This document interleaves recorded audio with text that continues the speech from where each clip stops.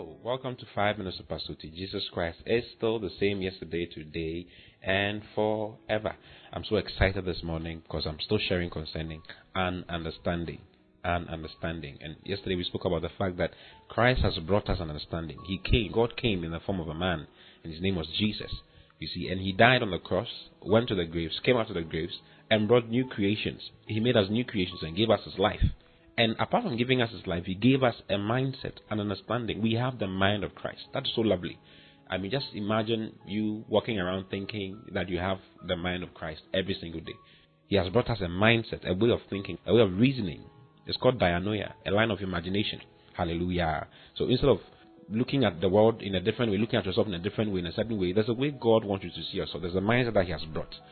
And yesterday I spoke about the fact that he has put us in him. We are in him, that is true. We are in him. We are not aliens. We are in him. We are hidden in him, and nothing can touch us. Nothing can touch us. If someone says, I'm going to take your picture and going to do something to you, when the person takes your picture to that fetish priest or that juju man, I'm telling you, when he calls your name as Christ, that will show up. Hallelujah. That is what we are. We have become one with him.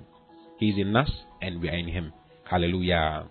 Today I want to share another side of it, another mindset, another one of the mindsets that Christ has given to us. Is an understanding that we have, that he has brought, which we have.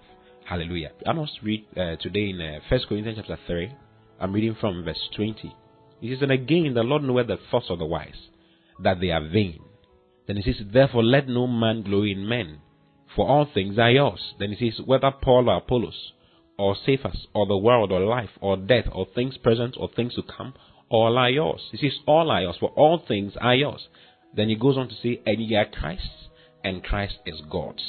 I'm Christ's. Hallelujah. I belong to Christ. It is whether Paul, or Apollos, or Cephas, or the world, or life. So the world belongs to you.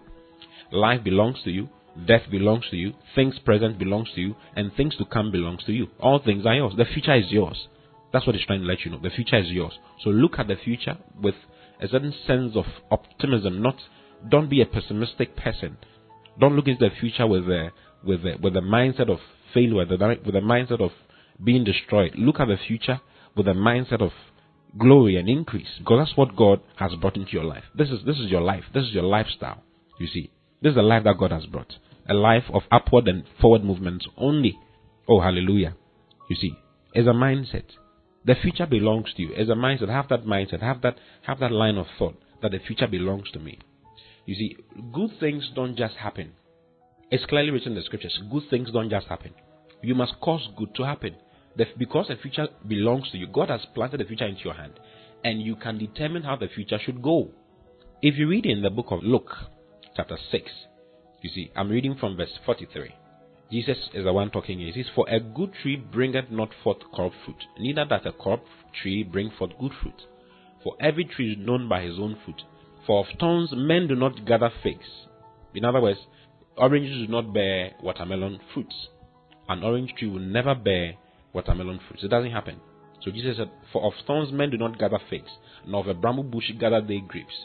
Then verse 45 says, "A good man out of the good treasure of his heart bringeth forth that which is good." A good man, this is so remarkable. The day I saw that, I couldn't believe it. It was so amazing for me. Thank God I believed it. Thank God he gave me a heart to believe it. And I pray God gives you a heart to believe it too. Hallelujah. He says, "A good man out of the good treasure of his heart bringeth forth that which is good. And an evil man out of the evil treasure of his heart bringeth forth that which is evil. For of the abundance of the heart his mouth speaketh." You see, a good man out of the good treasure of his heart bringeth forth that which is good. He brings forth good things. In other words, if you are going to experience good in your life, you have to bring it forth.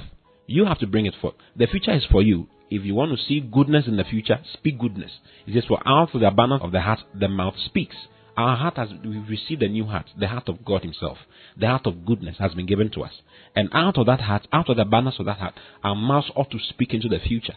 And speak goodness, and speak glory, and speak beauty, and speak faith, and speak love, and speak power, and speak glory. Not death. So if you don't want to see death, he says death is yours. If you don't want to see death, take death away from your future. He says the future is yours, whether it is life or death or the world. Even the world belongs to you. So speak good things into the world. Speak good things into your children's lives. Speak good things into your own life. Speak good things into the life of your friends. Say to yourself, abundance is mine. You see, it's the mindset that Christ has brought. The fact that the future is ours. Our future does not belong to, it's not in someone else's hands. It's in our own hands. And we can create our future. We can make a difference by what we say right now. So speak into your future today. Speak good things. What good do you want? God has brought, it's called good news. Good news to the poor is not more poverty. Good news to the poor is riches. Good news to the sick is health. Good news to the failure is success. You see, it's good news, called good news. That's what the Bible calls the word that we share. It's called good news.